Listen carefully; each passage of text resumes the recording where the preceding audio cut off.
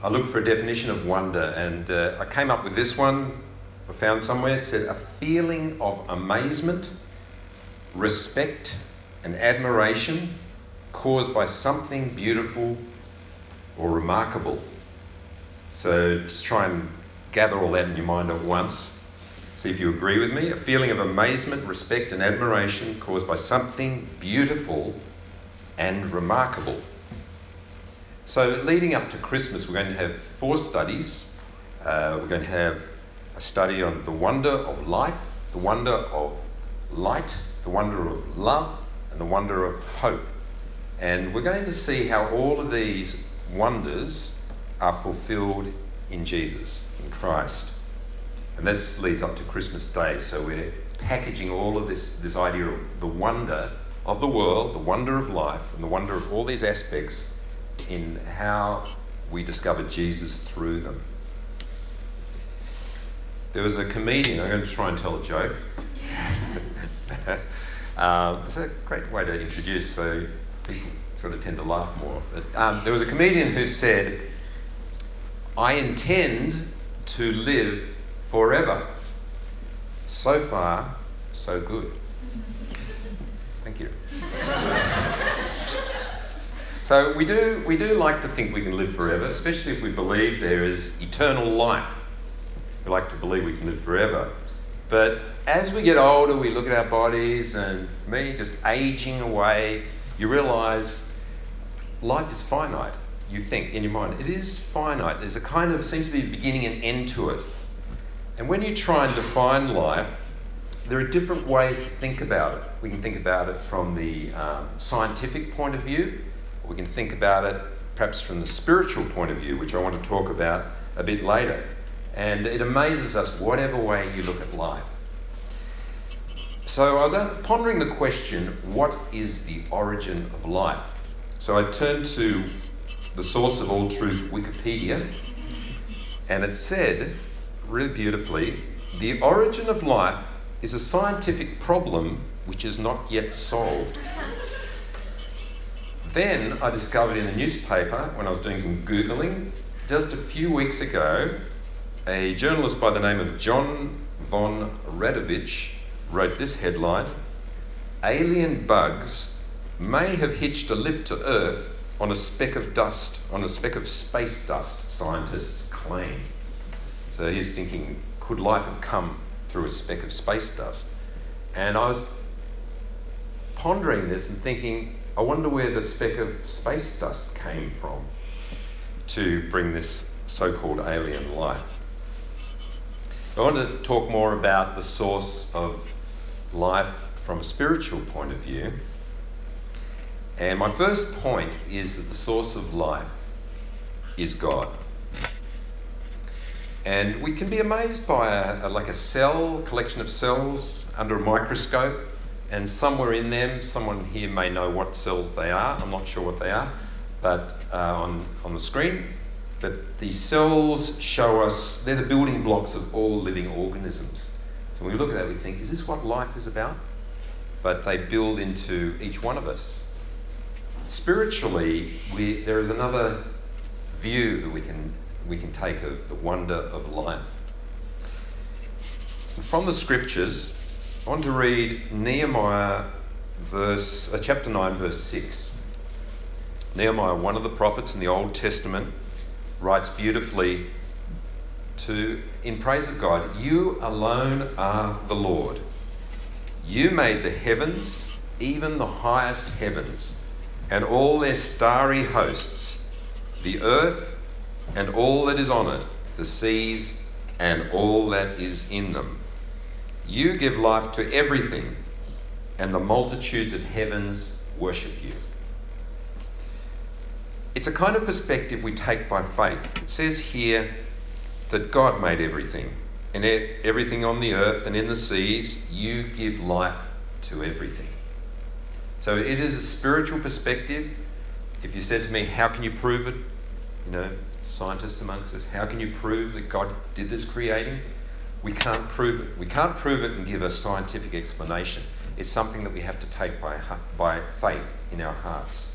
And by faith, and I find that as you go along in faith, through life, your faith is confirmed. The things you think about are confirmed as you go along. You say, in this moment, I realise God did create. We see those wonderful things on the list there, like the stars. You say, I believe God created them. There's something that transcends the material and the scientific that meets us in our heart, that God was the creator. From creation, God has been intimately involved with us and with all life. In Genesis chapter 2:7, it says that God formed man from the dust of the earth and breathed into his nostrils the breath of life, and the man became a living being. In the Hebrew, there is a word they use for spirit, which is ruach. And that word means, the root of the word means more a breath or a powerful driving wind. It's like the power of God in a movement of air. So when I read this, it says that God breathed life into the man. It kind of fascinates me. It's a beautiful thought that we have been created kind of out of the dust, you could say, out of the molecules, out of the cells, but there's some breath of life in us that's the very breath of God that's been breathed into our nostrils so that we became a living being. I wanted to go a bit further than this. When we think of the next thought I had is that Jesus demonstrates life. And I think I've got a t-shirt there. It's quite an old kind of cliche. Some of you may never have seen that before, but it says, "No Jesus, no life," meaning N-O, no. No Jesus, no life. So if you K-N-O-W Jesus, you'll know life. You can still buy the t-shirts. But if we want to know what life is about, we find no better place to look than in the person of Jesus. Sometimes I'm often thinking, God, the invisible, how do you grapple with an invisible creator and being? But when I read about Jesus, it all starts to make sense. You get a picture of Jesus in the Bible, you see the human side of him, but you also see the godly side of him. And suddenly we get this picture. I'm beginning to understand now that Jesus demonstrates the life of God. He shows us what true life is. It is embodied in his person. God's nature is captured in the person, his Son. It's a few verses on what Jesus said about himself. In John chapter 14, 3-6. Now, John chapter 14 was when Jesus was on the way to the cross. It was just probably the day before. It was probably the time of the Last Supper. There's a series of chapters in John which, just one after the other, they're in the same time frame. And Jesus is just about to be arrested and to be crucified. But he says this. He says some important things at this stage. But he says to his disciples, "If I go and prepare a place for you, I will come back and take you to be with me, that you also may be where I am. You know the way to the place where I am going." Thomas said to him, "Lord, we don't know where you're going. So how can we know the way?" Jesus answered, "I am the way and the truth and the life. No one comes to the Father except through me." He's saying, I'm the way, the truth, and the life. It's one of those sort of things you hear a few times, but if you think about it, it's a wonderful thing to say, but also a difficult thing to grapple with. Like Jesus is, at that time, a human being is saying, I am the way to God. I'm the truth about God, and I am the life. If you find me, you will find life. We know Jesus is referenced as the creator of life in the Bible. We think at Christmas time, we think of Jesus as the little baby born in the manger who grew up to be the saviour of the world. But the scripture paints a picture of Jesus who existed in all time, from the earliest day of creation, or even before creation, for all eternity. Paul writes about this in Colossians 1. from verse 15 to 20. He says, the Son is the image of the invisible God. That's a pretty powerful expression. How can someone be the image of the invisible? How can someone be the visible of the invisible? But he says, Jesus is the image of the invisible God, the firstborn over all creation. For in him all things were created, things in heaven and on earth, visible and invisible, whether thrones or powers or rulers or authorities. All things have been created through him and for him.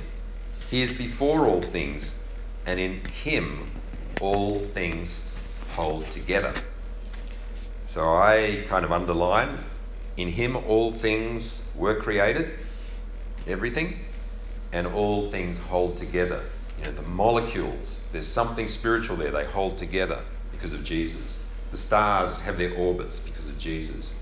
Chairs you're sitting on, hopefully, are held together by Jesus. So when we think about Jesus, he being a creator, it's not just that he created, but he is a part of everything existing in creation and continuing in creation. In John 1, from the very beginning of that chapter, it says, through him, that is Jesus, all things were made. Without him, nothing was made that has been made. In him was life, and that life was the light of all mankind. So in Jesus was life, the one who created all things. And as he created, he gave life. Next scripture is very well known, John 3:16. For God so loved the world that he gave his one and only Son, that whoever believes in him shall not perish but have eternal life.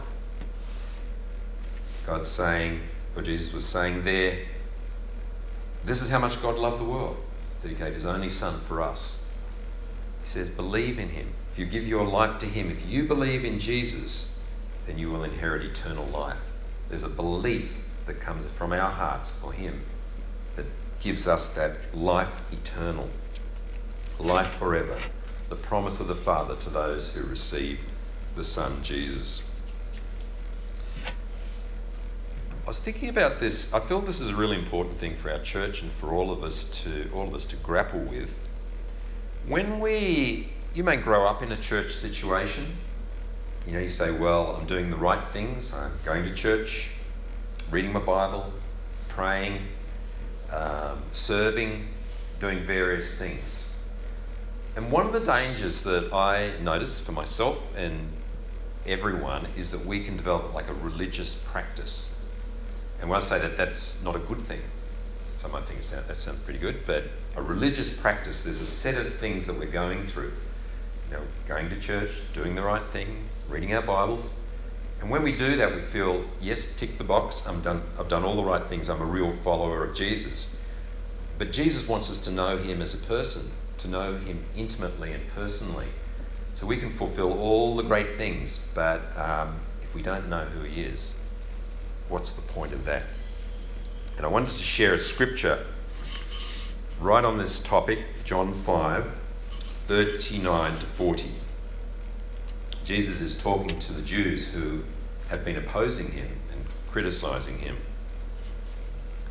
He says, you study the scriptures diligently because you think that in them you have eternal life.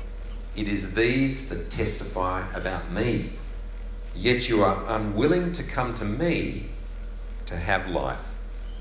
So the interesting thing, he's not saying don't read the scriptures. He's not saying the scriptures are pointless. You know, I believe God's word speaks to us through the scriptures and gives us a message of Jesus. What Jesus is saying is that you can become so into the trappings of Christ that you forget about Jesus. It's possible. And it becomes a religious experience and not a life-giving experience. So he's saying, all these scriptures talk about me, and he said to the Jews, you haven't realised that. You're looking for eternal life, and yet you are unwilling to come to me that you may have life. So do you understand the distinction there? The difference between doing all the things and actually knowing Jesus in your heart. It's a relationship with him. So I've said the origin of life is God. Jesus demonstrates life. And the third point is he gave his life so that we may have life. It sounds like a contradiction, but he gave his life so that we may have life. When we think about life, we often think you're born, grow up, so mature, then die. That's the natural course of events. But Jesus said, no, that's wrong. That's not actually the way it is. He says you were dead in your sins. You began life with the sin nature in your body. So when you began life, you were already dead. But then, when you find Jesus, we are reborn. This expression, born again. So we've actually come from being dead into new life. So strangely, it's the opposite. We're thinking, born, die, okay, we're dead, then we're born. It's a great scripture in Colossians. I want to read to you, Colossians 2:13. It says exactly this. Paul writes, when you were dead in your sins and in the uncircumcision of your flesh, God made you alive with Christ. He forgave us all our sins, having cancelled the certificate of debt consisting of decrees against us, that means all our sins, which stood against us and condemned us. He has taken it away and nailed it to the cross, nailing it to the cross. So our sins are, through the cross, they're nailed, they're put to death. The deadness of us is put to death on the cross with Jesus. And Paul writes, God made you alive with Christ. It's a wonderful passage. Our sins died with him. Jesus gave his life to give us life. It's a fascinating thing that God would give the most precious person to him, his own son, to that terrible death for our benefit. Nothing, we couldn't have done it, but Jesus did it for us so that we may have life. And the last point I wanted to talk about, I titled Being in Relationship with Him. So we think, well, I've got Jesus in my life, so that's a good thing, and hopefully eternal life. Jesus wants more than that. He wants us to be living the type of life which is absolutely 100% for him. And the expression to be in Christ is used by Paul many times in his letters. And it's a way of describing Jesus within us. As we go in life, we have Jesus with us. John 14:18 says, I will not leave you as orphans, says Jesus. I will come to you. Before long, the world will not see me anymore, but you will see me because I live. Because I live, you also will live. On that day, you will realize that I am in my Father, you are in me, and I am in you. And so we become Christ-like. People no longer see us, but the hope is that they see Jesus in us. That last little bit says, I am in my Father, you are in me, and I am in you. So there's an idea there we've got to grapple with. But Jesus, when we think the Holy Spirit indwelling us, Jesus himself is in us. And the last passage we're going to look at is the one that Jez read, John 6:35, 51 to 58, where Jesus says, I am the bread of life. When he said these words, as we'll find out, people didn't kind of get what he was saying. It sounded a bit like sort of cannibalism or something. What does he mean? So I'm the bread of life. Whoever comes to me will never go hungry, and whoever believes in me will never be thirsty. I am the living bread that came down from heaven. Whoever eats this bread will live forever. This bread is my flesh, which I will give for the life of the world. The Jews began to argue sharply among themselves. How can this man give us his flesh to eat? Jesus said to them, "Very truly I tell you, unless you eat the flesh of the Son of Man and drink his blood, you have no life in you. Whoever eats my flesh and drinks my blood has eternal life, and I will raise them up at the last day. For my flesh is real food, and my blood is real drink. Whoever eats my flesh and drinks my blood remains in me, and I in them." So once again, in me, I in them, remains in me. "Just as the living Father sent me, and I live because of the Father, so the one who feeds on me will live because of me. This is the bread that came down from heaven. Your ancestors ate manna and died, but whoever feeds on this bread will live forever." So he's talking about somehow feeding on his flesh, drinking his blood. When we have communion together, it becomes very real, because we have those elements that we take into our bodies. We taste them, we consume them. And there's an image there of exactly this passage, that we are taking symbolically, we're taking the very life of Jesus into our being. And he is in us and we in him. And that's what he means. So there's a sort of a spiritual idea here, not a literal idea, that Jesus' very being inhabits our body. And I think a bigger idea is that as a group, as a church, he inhabits all of us together amongst us. That's a wonderful thing. When we talk about wonder, there's a lot of wonder here. And so we are referencing the Spirit. And you can say, well, are we talking about God, the Father being with us, the Son, or the Spirit? We know they're all one. Another passage in John where it says, "The Father and I will come and make our home with you." So it's confusing. Is it the Father, is it the Son, or is it the Spirit? But it's whatever way you look at it, it's all of those. It's him. It's Jesus. He nourishes our lives. It's for this life and forever. So my thought about living this life is we're not going to just hang out and wait till we die and then we have eternal life, but it begins today. And as we're journeying along the way, I feel God has a great expectation of us. He said, "I want you to live for me. Don't be too lazy about it. I want you to live for me. Realise that I'm with you. My Spirit's within you. There's some great things that we can do together. Do you want to partner me in this?" And hopefully we say yes. And we discover the excitement of life with him. More than just God being the author of life, he wants to have relationship with us and to journey with us. So there is a wonder to life when you think about it as originating from God. It's an amazing, remarkable life, something beautiful and remarkable, and it's summed up in Jesus. It's summed up with his going to the cross for us. It's summed up in him living today with us and in us. So we're going to talk more in coming weeks about other wonders about Jesus as we approach Christmas. But let's pray together.